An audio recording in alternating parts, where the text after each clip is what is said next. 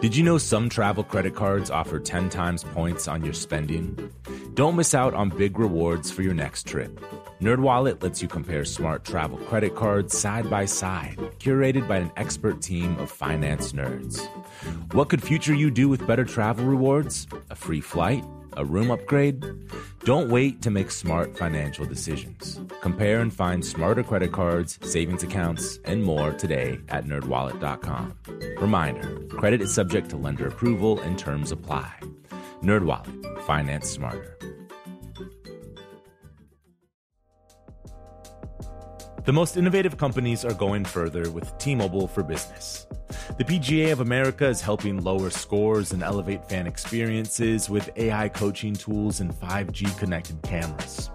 AAA is getting more drivers back on the road fast with location telematics. And the Las Vegas Grand Prix is powering race day operations with 5G connectivity, giving fans an experience at the speed they deserve. This is accelerating innovation with T-Mobile for Business. Take your business further at T-Mobile.com/now. Zero Foxtrot isn't just a brand, it's a way of life. Founded and operated by veterans, Zero Foxtrot's unique apparel and gear echoes the grit of the warrior culture. Zero Foxtrot dedicates itself to producing content, honoring the sacrifices of forgotten heroes of the past, and connecting history to the present. Embark on a journey with Zero Foxtrot today at ZeroFoxtrot.com. It's not merely our products, it's about the ethos that we embody. Rugged, resilient, and timeless.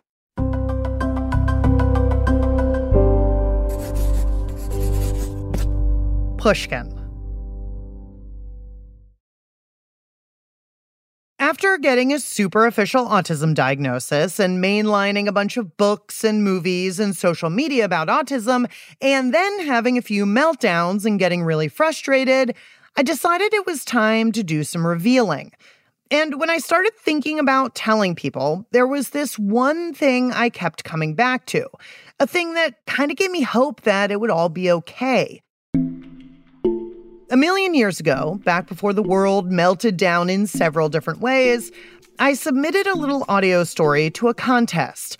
The prompt for the contest was the 5 tastes: sweet, salty, sour, bitter, and umami.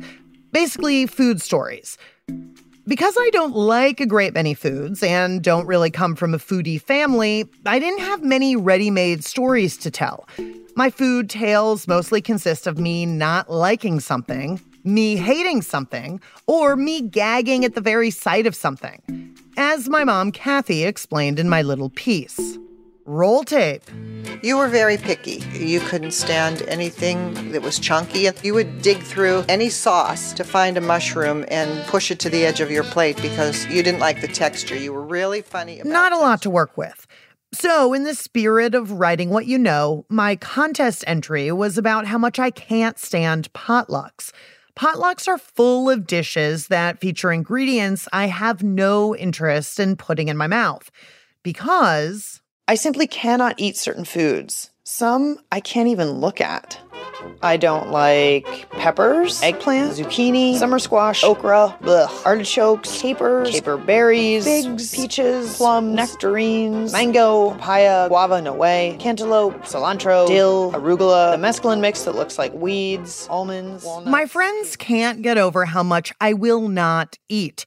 For some, my pickiness defies belief. Like, how can you not eat cherries, blueberries, raspberries? What's wrong with you? One pal was particularly tickled by the list in my little potluck slam piece. Because you were like, oh, I have a few food phobias. And I thought, like, you know, I've met a few people in my life who have a few things they don't eat. And then you whip out an entire, like, podcast about it. And then the list is, like, longer. I was like, and then that, and then that, and then I can't do that. And then I was like, wait, what? This is, like, an encyclopedia of shit you can't eat. What is going on? My friend Carter is known for throwing great dinner parties. And I swear that every time I've been invited to one, he's made me trot out the list of foods I don't like. As a good Southern boy, Carter grew up eating what his mama made him. So my epic list of do not eats was a curiosity to him. He teased me about it endlessly, but in a good-natured gay sibling kind of way. What neither Carter nor I knew at the time was that my food issues were an autistic trait, part of my suite of sensory issues. I just thought my food issues could be chalked up to my general weirdness and the choppy way I move through the world. So did Carter. Neither of us had a clue they were part of a larger condition. But then I figured it out, and I told Carter the reason behind my finickiness. I mean, I know enough about autism and the spectrum to have responded at the time you told me about your food sensitivities. Like, in hindsight, I didn't even connect the dots of like, oh, this could be neurodivergence in a way that I need to like not like. I'm glad you experienced it as like positive ribbing, but I apologize that I did not receive it as like, hey, please don't. No, I mean, look, like I didn't know, but also I feel like I connect with people through teasing. That's like a language that I understand, and it's an intimacy that I can connect with. If you know me, you know I love to tease, and I love finding the levity in hard things. After my diagnosis, when I started thinking about telling my friends and family, I kept coming back to my finickiness and this silly audio story and how Carter always razzed me about it. Even though he teased me, it made me feel seen in a weird sideways kind of way. And it allowed him to see me as well. I love vulnerability. I love it when people are willing to say like what's really going on, and you sharing like, here's this quirky, strange thing about me was like another thing on a long list of vulnerabilities that I felt like you, compared to others, like were willing to share, which deepened the closeness I felt with you. Carter's reaction to something I felt pretty self-conscious about growing up gave me hope that revealing my truth would go roughly the same way. I would tell the rest of my friends about my diagnosis, and, like Carter, we would laugh about how particular and fastidious and strange I am. We would joke about how spectrum-y I was being if I was unintentionally rude or extremely late to dinner. And naturally, my neurodivergence would just be accepted and maybe even embraced, and everything would be chill. Now, I'm going to give you one guess as to whether things turned out like that. Go ahead. I'll wait. You're listening to The Loudest Girl in the World, who is not the chatty nurse drawing your blood in the phlebotomy lab. It's me, Lauren Ober. The Loudest Girl in the World is a show about finding yourself broken in a pretty dark place and emerging from that place a mostly glued back together person. One thing I didn't anticipate when I was trundling down the diagnosis path was the fact that if I was indeed autistic, I would have to tell people. I would have to come out a second time. When I first came out, way back before being gay was cool, it didn't exactly go smoothly. I'm not going to recount how clumsily I handled the whole process back then. That's boring. But I will tell you that when I told one family member I was gay, I followed it up with something like, oh, but don't worry, I'm not going to be an activist, or like waving the rainbow flag or cutting my hair short.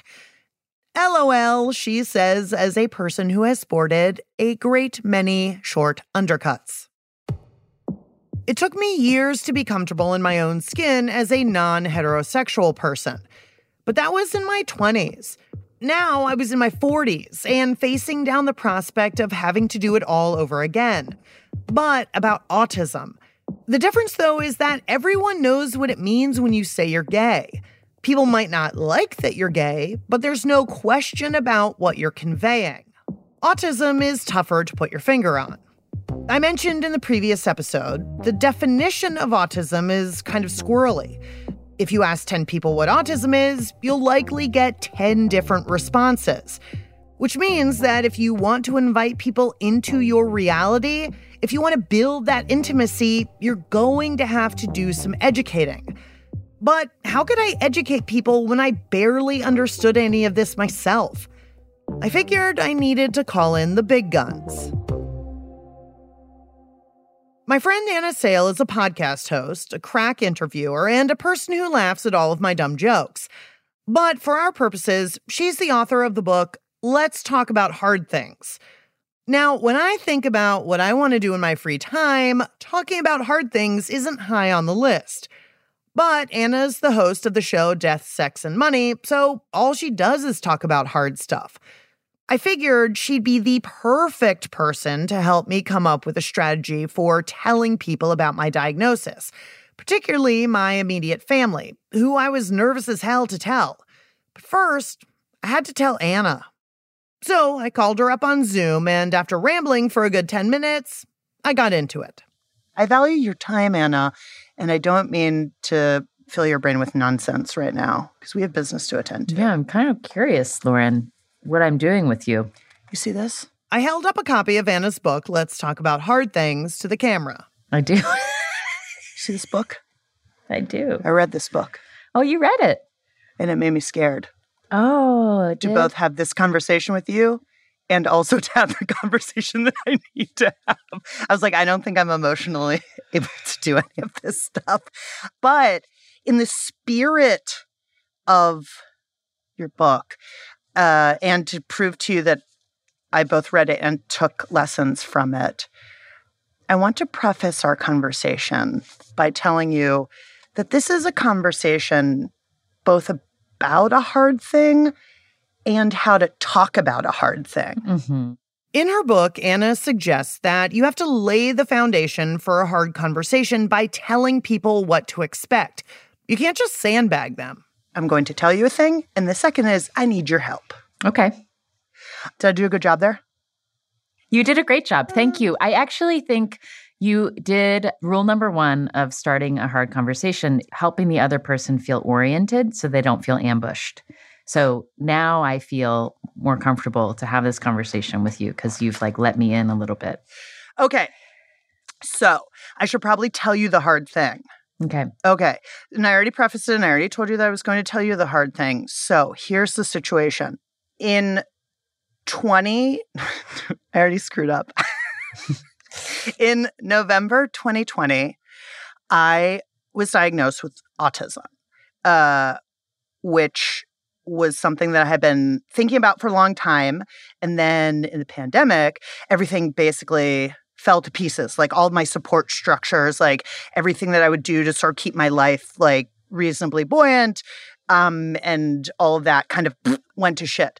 But the point that I'm trying to tell you is that apparently I'm autistic, according to science, and I have a hard time conveying that to people now. Okay. That's where you start talking, because I'm not going to continue, even though I just started continuing talking. I know this trick. Well, I'm taking in this information. I mean, and it's interesting because you just told me the hard thing. So I can I can tell you what my experience was of how you just told me. And where I have questions, if that would be helpful. Oh, yeah, please. Well, what I noticed when you first started, you blurted out the hard thing, which is fine, because you're like, I'm going to tell you a hard thing. Here it is. I was diagnosed with autism. And then you went back and you said, in November 2020, my whole support system fell away. And I realized I needed to get a diagnosis or talk to some people. I didn't know if that was going on to be the hard thing. Do you know what I mean? So narratively, what you're telling me is that I have a narrative issue. Well, I'm telling you. I have a narrative sequencing issue. Well.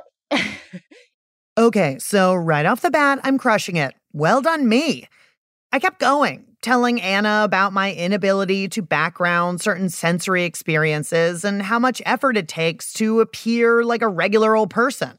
As someone who cares about you, and I'm not your family, but I delight in you and have long considered you a friend, it's interesting that what you're describing is both these things I know about you from knowing you well, that you are a boundary crosser in conversation. I love that shit. That's why we became friends, I think. Right. But what's new to me, what you're expressing about the amount of energy and stress that you feel from something that catches your attention that you wish you could background and can't, or the amount of energy you have to put into seeming comfortable when you're not, that makes me think, oh, this is like a new way that I'm understanding Lauren, which is that like maybe she was having a harder time than I knew when we were together. And I think the thing that I think about with disclosing anything hard to people who love you, there's this thing that happens where you're saying, I have this name for something that is part of me that we haven't previously had. And it might be a name that you don't totally understand what it means, but also I'm going to tell you, you know, some things, some ways I was experiencing things that maybe you weren't aware, that I was having a hard time or suffering and you didn't know. But Anna said having a name for something can compound the challenge of telling people. Like the big hard news is I have this name for something about myself that we didn't previously have. Mm-hmm. And it's a name that brings up a lot of associations that like will raise questions for you. And then the conversation is like going to get confused because there's like these two paths. There's this like, let me explain what being autistic means. Let me explain what it means to be an autistic woman. And then there's this other thing, which is like, I also want to tell you about how I now understand myself and how I've moved through the world slightly differently, like, which is not a Wikipedia page. This is you personally disclosing. Right. I do feel as a reporter or as a person who is a conduit for information, I feel like it's very easy to fall back into that and be like in reporter mode, like this is what it is, like the who, what, when, where, why kind of situation, and then sort of skip over the part where it's like, yeah, I've actually been having a hard time for like 43 years. So, you know, and you're just like, okay, I told you, like, job's done. Like, here's thanks some for listening. links. Bye. Yeah. There has got to be an easy way to just like bing, bang, boom this. There's this book that I love, and I just want to hand it out to everybody. And it's like 40-some pages, and it's this really lovely graphic novel that's just about women and autism. And it's perfect. I'm like, read this. If you have any questions, email me. But you can't do that, can you? You can't just give somebody a pamphlet and say, like, figure it out yourself, you know? Well, you can give them the book, but it's not one and done. Like, that's the thing about, I think the thing that can be really comforting when you're thinking about I have to start a hard conversation or disclose a hard thing is like, you're not going to get it all done in one conversation. You can't. No. What? This is terrible. Oh, so many things to think about. Vulnerability is not fun. But I told Anna about my diagnosis and it went well. I mean, if there was ever a good person to role play hard stuff with, it's her. Plus, she gave me some good advice. Our chat primed the pump. What really did it for me, though, was this one line from Anna's book. If I may quote young American writer Anna Sale, part of what is so hard about identity conversations is they are at once deeply personal and sweeping in their scope. And that's the hard thing, isn't it? It's like, I can do the sweeping. It's the personal part of it that actually feels like really hard. But that wasn't something Anna could help me with. Also, when I asked her if she could just call up my people and tell them for me, she said no. Excuse me, that is extremely uncharitable of her. So, I was on my own. After the break, disclosure time. Well, kind of.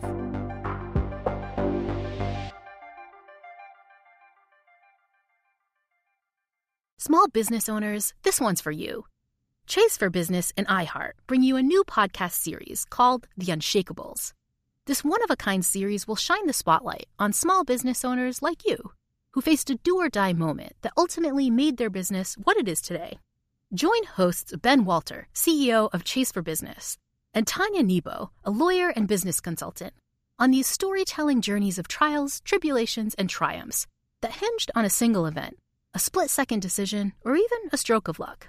Whether the story is about a warehouse going up in flames or a former partner stealing a whole roster of clients, each episode will showcase the grit, determination, and resourcefulness a small business owner needed to turn a pivotal situation into a springboard for success. Listen to The Unshakables now and learn more at chase.com/business/podcast. Chase, make more of what's yours. Chase mobile app is available for select mobile devices. Message and data rates may apply. JP Morgan Chase Bank, NA member FDIC, copyright 2024. JP Morgan Chase & Co. Zero Foxtrot isn't just a brand, it's a way of life. Founded and operated by veterans, Zero Foxtrot's unique apparel and gear echoes the grit of the warrior culture. Zero Foxtrot dedicates itself to producing content, honoring the sacrifices of forgotten heroes of the past, and connecting history to the present. Embark on a journey with Zero Foxtrot today at zerofoxtrot.com. It's not merely our products, it's about the ethos that we embody. Rugged, resilient, and timeless. Are you looking for the perfect move-in ready home this spring season? Now's the time to buy at Fisher Homes. For a limited time only, enjoy below-market interest rates starting at 5.375% APR, 6.139% APR. With these exclusive lower rates, you can save hundreds on a move-in ready home and start enjoying the benefits of home ownership even faster. Schedule your personal tour with one of our new home specialists at FisherHomes.com and make this spring the season you find your perfect home sweet home. Financing provided by Victory Mortgage, LLC, NMLS 461249, Equal Housing Lender. It was time to start letting folks into my reality. The stakes seemed too high to tell my family just yet, so I figured I'd start with the low-hanging fruit. Friends who had known me for a long time or were equally weird. That seemed safe enough, and if I screwed up, who cares?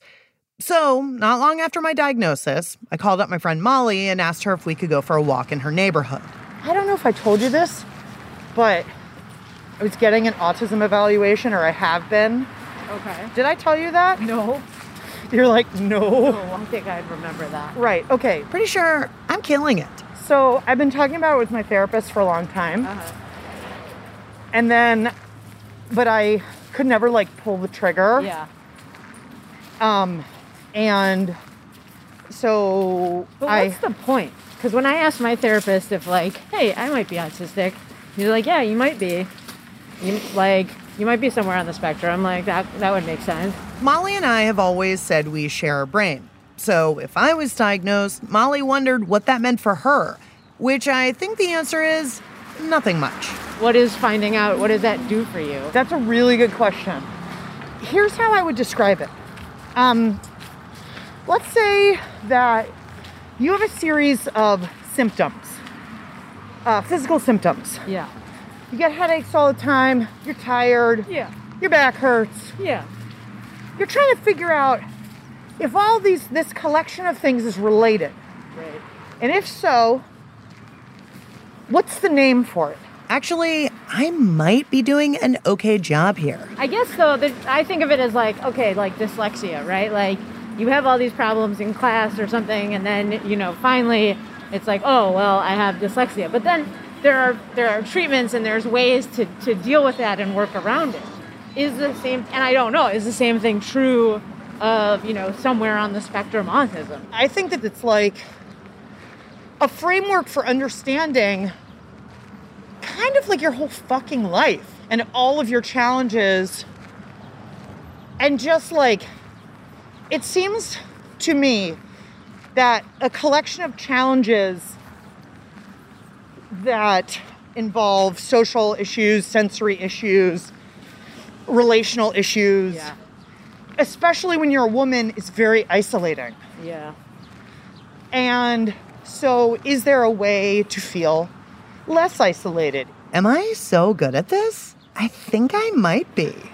So anyway, so I'm autistic apparently. Okay, well, it doesn't change the way I view you. Oh, thanks. I kind of knew you were a bit of a crackpot. Because it's looking in the mirror. So Molly was kind and lovely and had lots of good questions. But it felt good to unburden myself and have the feeling yeah, I got this. I'd rate my performance an 8 out of 10. Give myself a little headroom to improve. Next up, I Zoomed with my pals Laura and Megan. But I forgot to press record, so I didn't capture the actual moment of revelation. Megan kindly offered a redo. If you want to start it over, we can go, oh, at every single stage.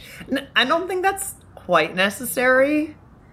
Yeah, the oohs and ahs, though they were quite good. They were good. Then we just started talking about cucumbers, as you do after any intense conversation. This particular cucumber is not as good as the other ones. Is there anything on it? Is it a little hummus? Mm-mm. Himalayan sea salt. Oh, look at you, classy bitch. But we weren't just goofing. We got into it. I told them all about masking and how hard it is to constantly camouflage your anxiety or weirdness or stimming or whatever.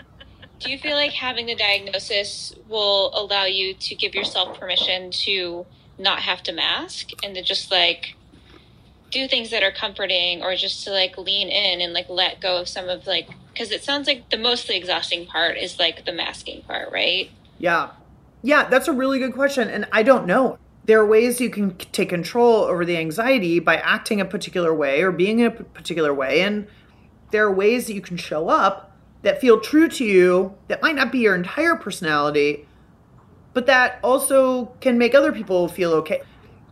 And that's okay for me. Like, I like that. Like, I like that I've kind of figured that out. And when I need to leave and go to my room or go to the bathroom 900 times, I will do that.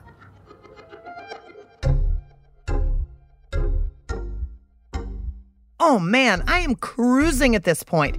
Everyone gets it. Everyone is kind. Everyone is saying the right thing. This reveal gets a 9 out of 10. It would have gotten 10s across the board, but I was making weird chewing sounds while I was talking, so demerit for me. Next, I drove to Northern Virginia to take a walk with my friend Emily. I've known her since I was a little shit 23-year-old, so I knew she would be cool. In our 20 years of friendship, Emily supported me through big life stuff. Coming out, losing jobs, ending relationships, euthanizing dogs, and deciding what eyeglasses to buy. We're in the suburbs, so we're basically walking on a highway, which seems like the perfect place to talk about how I manage my anxiety so I don't have mini meltdowns.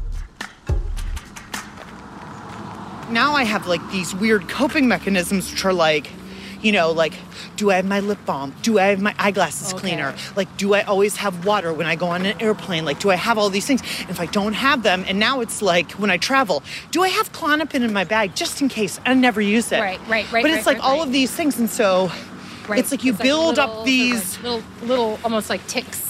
Yeah, I need to have it. Yeah. Right, and like obsessive compulsive. In a way, because there's some crossovers. No, to go to 7-Eleven so I can get marshmallows. Girl, no. Are you kidding me? Who even knew there was a 7-Eleven around you? Do you think that? To walk to. Wait, really? In this wasteland. This is my ideal disclosure scenario. We talk a little about autism, and then we go to the 7-Eleven to get marshmallows. It's really hitting all of my buttons. Easy 10 out of 10. At that point, a few months out from my diagnosis, I felt like I was starting to get my sea legs under me in terms of talking to friends. But while I'd been doing a pretty okay job articulating my reality and fielding questions, I was far from understanding everything. By telling friends who already knew a lot of my shit, I had the illusion of control. I could guess which questions they would ask and what their reactions would be to my answers. And even if they didn't quite get it, I could count on them working hard to understand. So, enter stage left, a false sense of security, and its best friend, cockiness.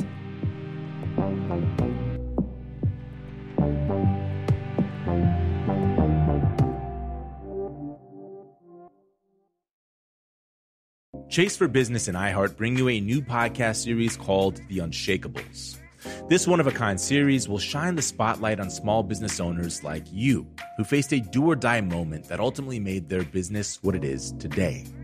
Join hosts Ben Walter, CEO of Chase for Business, and Tanya Nebo, a lawyer and business consultant, on these storytelling journeys of trials, tribulations, and triumphs that hinged on a single event, a split-second decision, or even a stroke of luck. Whether the story is about a warehouse going up in flames or a former partner stealing a whole roster of clients, each episode will showcase the grit, determination, and resourcefulness a small business owner needed to turn a pivotal situation into a springboard for success. Listen to The Unshakables now and learn more at chase.com/business/podcast. Chase, make more of what's yours. Chase mobile app is available for select mobile devices. Message and data rates may apply. JP Morgan Chase, NA member FDIC, 2024, JP Morgan Chase & Co. Zero Foxtrot isn't just a brand, it's a way of life. Founded and operated by veterans, Zero Foxtrot's unique apparel and gear echoes the grit of the warrior culture. Zero Foxtrot dedicates itself to producing content, honoring the sacrifices of forgotten heroes of the past, and connecting history to the present. Embark on a journey with Zero Foxtrot today at zerofoxtrot.com. It's not merely our products, it's about the ethos that we embody. Rugged, resilient, and timeless. Are you looking for the perfect move-in ready home this spring season? Now's the time to buy at Fisher Homes. For a limited time only, enjoy below-market interest rates starting at 5.375% APR, 6.139% APR. With these exclusive lower rates, you can save hundreds on a move-in ready home and start enjoying the benefits of homeownership even faster. Schedule your personal tour with one of our new home specialists at FisherHomes.com and make this spring the season you find your perfect home sweet home. Financing provided by Victory Mortgage, LLC, NMLS 461249, Equal Housing Lender. I was starting to feel pleased with myself and wanted to tell more folks beyond the inner sanctum. I started to feel like I was keeping a secret, and I just wanted to live my truth. And my truth is that I'm an autistic woman who loves to watch fail videos and YouTube makeup tutorials. While I was committed to broadening the circle of people I told, I was anxious I wouldn't get the response I wanted. Even before I got tested, I told a few people that I was thinking about it, and they basically laughed in my face. Like, girl, there's no way you're autistic. So I didn't want a repeat of being vulnerable and then having that plop back in my lap. When it was safe to do indoor hangs because we were all vaxxed to the max, some friends had a Shabbat dinner. After dinner, everyone went around the table and one at a time talked about how their pandemic had been. Folks explained that they got more into their DJing or bought a house or did some serious soul searching. When it was my turn, I decided on the fly that I would reveal my diagnosis. I hit record on my phone's voice memo app and quickly thought about Anna Sale's approach. Tell them I had been struggling for a while, describe what the struggle was about, and then tell them about the diagnosis. And then, once all that was out of the way, explain what autism is and then pat myself on the back for a job well done. Except here's how it actually went. Yeah, where I'm at. Okay. In November 2020, I was diagnosed with autism. And I don't really talk about it, but I'm doing a podcast about it. And so that is a thing that I've been dealing with since November 2020. My voice was shaking. I couldn't make eye contact. I was so nervous, not least because the dinner was composed mostly of gorgeous gay men. And do you even know what it's like to have a dozen painfully attractive gentlemen staring at you while you're saying a hard thing? I promise it will make you sweat. Also, I had to put my dog down. And also I lost my job. But then I got a new job, and then I got another new job, and now I have too many jobs. But also, and a dog. And a new dog, and Hannah moved to the neighborhood, and that is amazing because we walk back and forth to each other's houses, 2 blocks, 15 times a day. And we have a feral cat that follows us between the houses. So that's pretty cute. Have you named it? It actually already came with 3 names, Socks, Hugo, and Cairo. So we couldn't name it. It depends on where on the block you are. Okay. It's gotten different names every place. Got it. Listening to this now, I'm embarrassed for myself. I didn't follow any of Anna's guidance, and I was just dancing around my truth.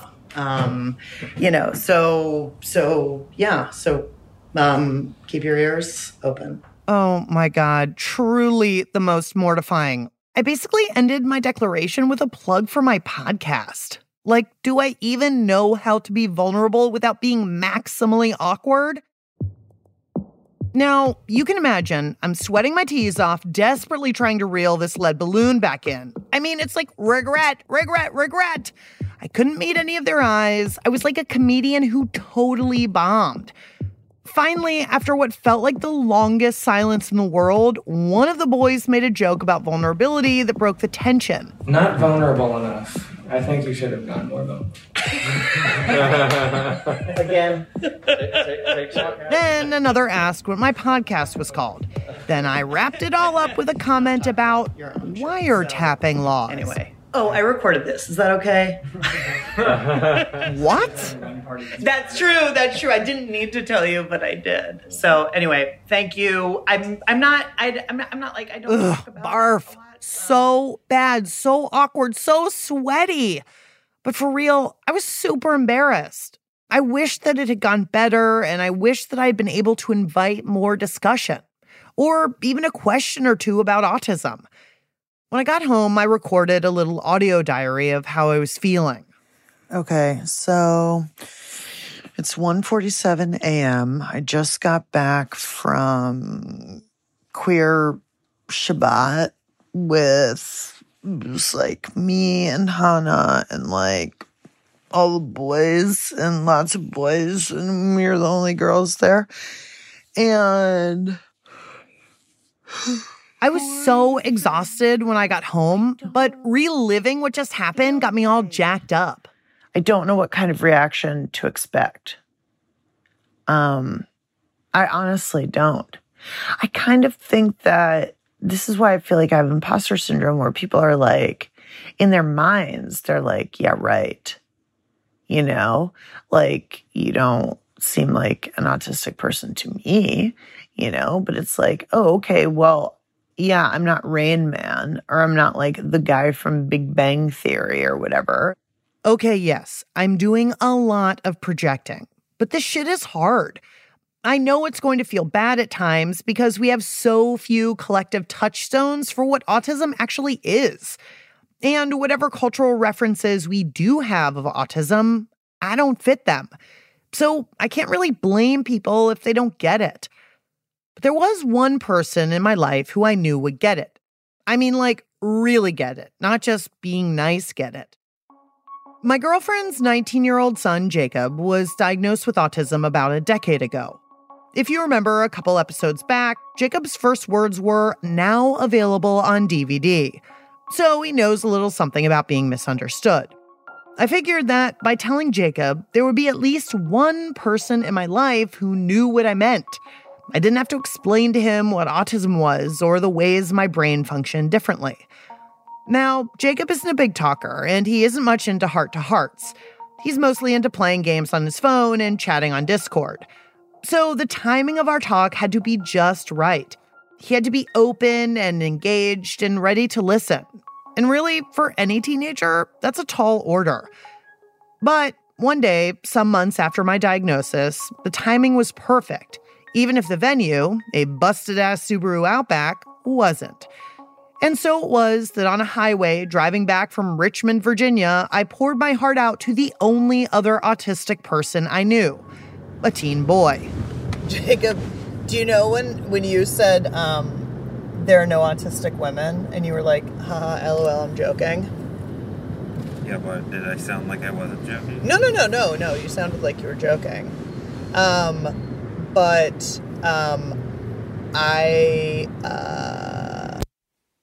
Then my recorder cut out right when I told him I was autistic. Super profesh. So allow me to do a little reenactment for you. Lauren says, nervous and a bit tongue-tied, I'm autistic. Jacob answers, yeah, I figured. Lauren, taken aback by Jacob's bluntness, responds, wait, why did you figure I was autistic? Jacob explained that an autism diagnosis made sense for me because I am very loud. Now, I couldn't argue with that, but I was still surprised. Hannah pulled up the rear with some questions after I loaded up the recorder with fresh batteries. Why is loudness next? Why just It's not necessarily loudness so much as some sort of being tone deaf to the situation. Which is one of the things I have felt the most when I was since I got my diagnosis. Like what? What do you mean by that? Or elaborate a little bit. You know how I had the problem of playing Rhythmium in public spaces, like in spaces where I wasn't supposed to for a while, and then slowed down with that? Things like that. So my loudness in public spaces is like not like reading the room. Yeah. To a degree. Yeah. Okay. I think that's not, obviously I'm not like a clinician. I can't like use that as a for sure thing, but. Right. No, I think that's accurate. So I think one reason why, like, trying to get a diagnosis was hard, or where I was reluctant to do it, is because I kind of float a test balloon to people, you know, like, oh, I'm thinking about this. And they're like, you, autistic? What? No, because one, people don't know what it is. And two, they have this notion of, like, people who are, like, extremely socially awkward, who don't communicate well. And obviously, I communicate professionally. Yeah. You know? Because I'm obviously. just curious what Jacob thinks about that first thing you said, that people would say to Lauren, like, you, no way. Why do you think people react? I don't know. I would have thought they would have caught on pretty quickly, but I think that's. Oh my God. I mean, obviously. No, I love it. It makes me so happy. Because I have spent a lot of time with autistic people. It's true. And like, know the experience that I would be better at spotting it. Right. But I don't know. Maybe other people just don't know enough, I would say. It's true. People don't know enough, which is why it was so refreshing to talk to Jacob. And maybe why it might have been refreshing for him to talk to me too. Jacob has 2 non-autistic siblings, and neither of his parents are autistic. It's hard for him to connect with folks, and he mostly keeps himself to himself. So if nothing else, I'm an adjacent adult in his life who gets it because I've lived it, or at least my version of it. During our chat, Jacob described how troubled he was that he didn't seem to have any emotions about his older sister going away to college. I had, like, no feeling over it. I was not emotional over it. And, like, I don't know what I was supposed to do there, like, because so my entire life I've been thinking, like, what if I don't? What if I am, like, a sociopath? And I know I'm not, but, like, there's just too many instances of it, like people, like, having the idea that I'm some sort of robot, like, and it's really not easy to think about ever, and, like, the thing I'm going to have to work on the most is seeing whether I either can just fake it or what it actually means. That's sorry if that didn't make any sense. No, it does. Oh my God, that's so profound. And I think I understand what you're saying. It's like you were led to believe by everyone around you that there's something wrong with you because everybody's sad that Noah's leaving and you're not sad, or you don't feel what you think you should be feeling, and that makes you feel like there's something wrong with you. So, honestly, Jacob, like, I can 1,000% relate to. So when people say that, they're like, don't you miss me? Like, if they go away. Do you miss me? In my mind, I'm like, I don't. Yeah. I don't miss you. And it's not because I don't love you. It's not because I don't care about you. It's because I don't miss you. Then Hannah asked Jacob if when he went off to college himself, he would miss his little brother.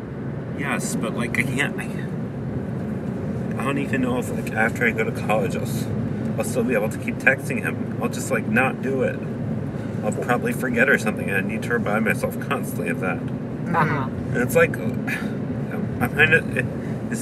I'm not supposed to be doing that. Like, no, there's not any supposed to. What do you mean? What makes you cry? Why does that make you sad, honestly? Because you feel like there's something wrong with you that you don't immediately think to text him? Always. Yes. You think your feeling is like, what's wrong with me that does this mean I'm a bad person or I don't like my brother? That's always been it. Yeah. So first of all, Jacob, like, I feel very emotional listening to you right now because, like, the idea that, like, you feel like there's something wrong with you or that you're bad is, like, that actually breaks my heart because, one, I've experienced that myself, and that was, like, I'm 42 years old, and, like, that was the message that I got, and it takes a really long time to unwind that, and so, like, I don't want you to think that, like, you're bad or wrong because of small things like that, because one thing I know for certain is that your brother knows that you love him, and your parents know that you love them, and your sister knows that you love her in the ways that you show it. And just because you don't show it in a typical way, or you don't do things in a typical way, does not mean for 1 second that you're bad or wrong. And I want you to know that about yourself. And whatever messaging you've gotten that your way of doing things is the bad way is incorrect.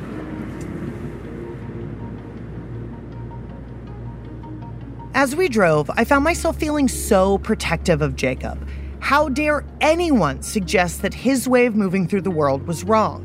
Here's a smart, caring young person who bakes killer bread and cracks the best jokes. So what if he finds eye contact challenging or is constantly misplacing or breaking his glasses? Who cares if he's terminally literal or annoys the living hell out of us with his video games? Here is a good kid with a moral heart who's been getting the message for years that there's something wrong with him. We need to do better. Thank you, guys. No, thank you. Thank you for... Do you guys have tissue anymore? Do you want to use a face mask? That was gross. I actually do have a handkerchief. Let me get it.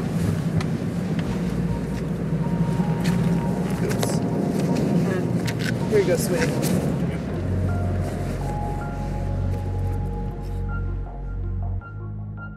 And that was it. The curtain fell. We all wiped our eyes and noses and moved on. Jacob played games on his phone, and Hannah and I sat in silence.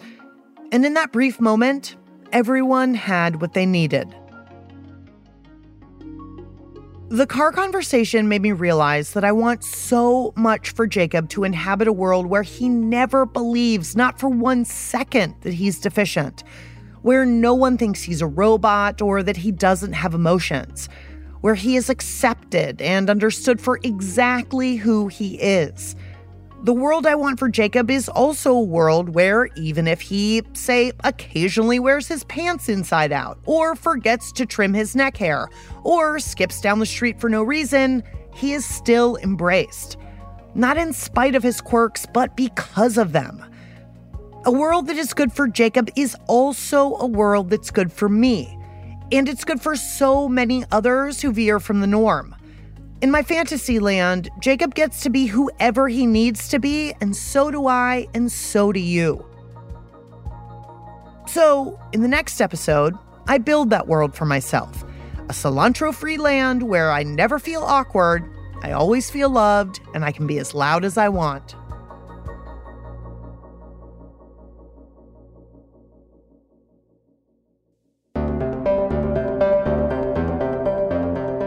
You've been listening to The Loudest Girl in the World. It's hosted, written, and executive produced by me, Lauren Ober. Our senior producer is Ryder Alsop. Our associate producer is David Jha. Sophie Crane is our showrunner and senior editor. Jake Gorski is our mix engineer. Music composed by my autistic Kiwi pal, the inimitable Ladyhawk. Our artwork was created by the autistic illustrator Loretta Ipsum. The show was fact-checked by Andrea Lopez Cruzado, and our autism consultant is Sarah Capet. Our executive producers are Mia Lobel and Lital Molad.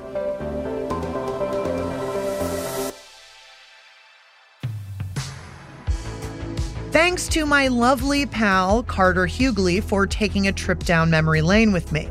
Also, thanks to Molly Harris, Megan Reed, Laura Starcheski, and Emily Vesselin for being such good listeners. Shout out to the painfully handsome crew at Queer Shabbat. Also, big love to my buddy Anna Sale for all the good advice. You can get her book, Let's Talk About Hard Things, anywhere fine books are sold. To Jacob, thank you for saying yes. And thanks to you, friend, for listening.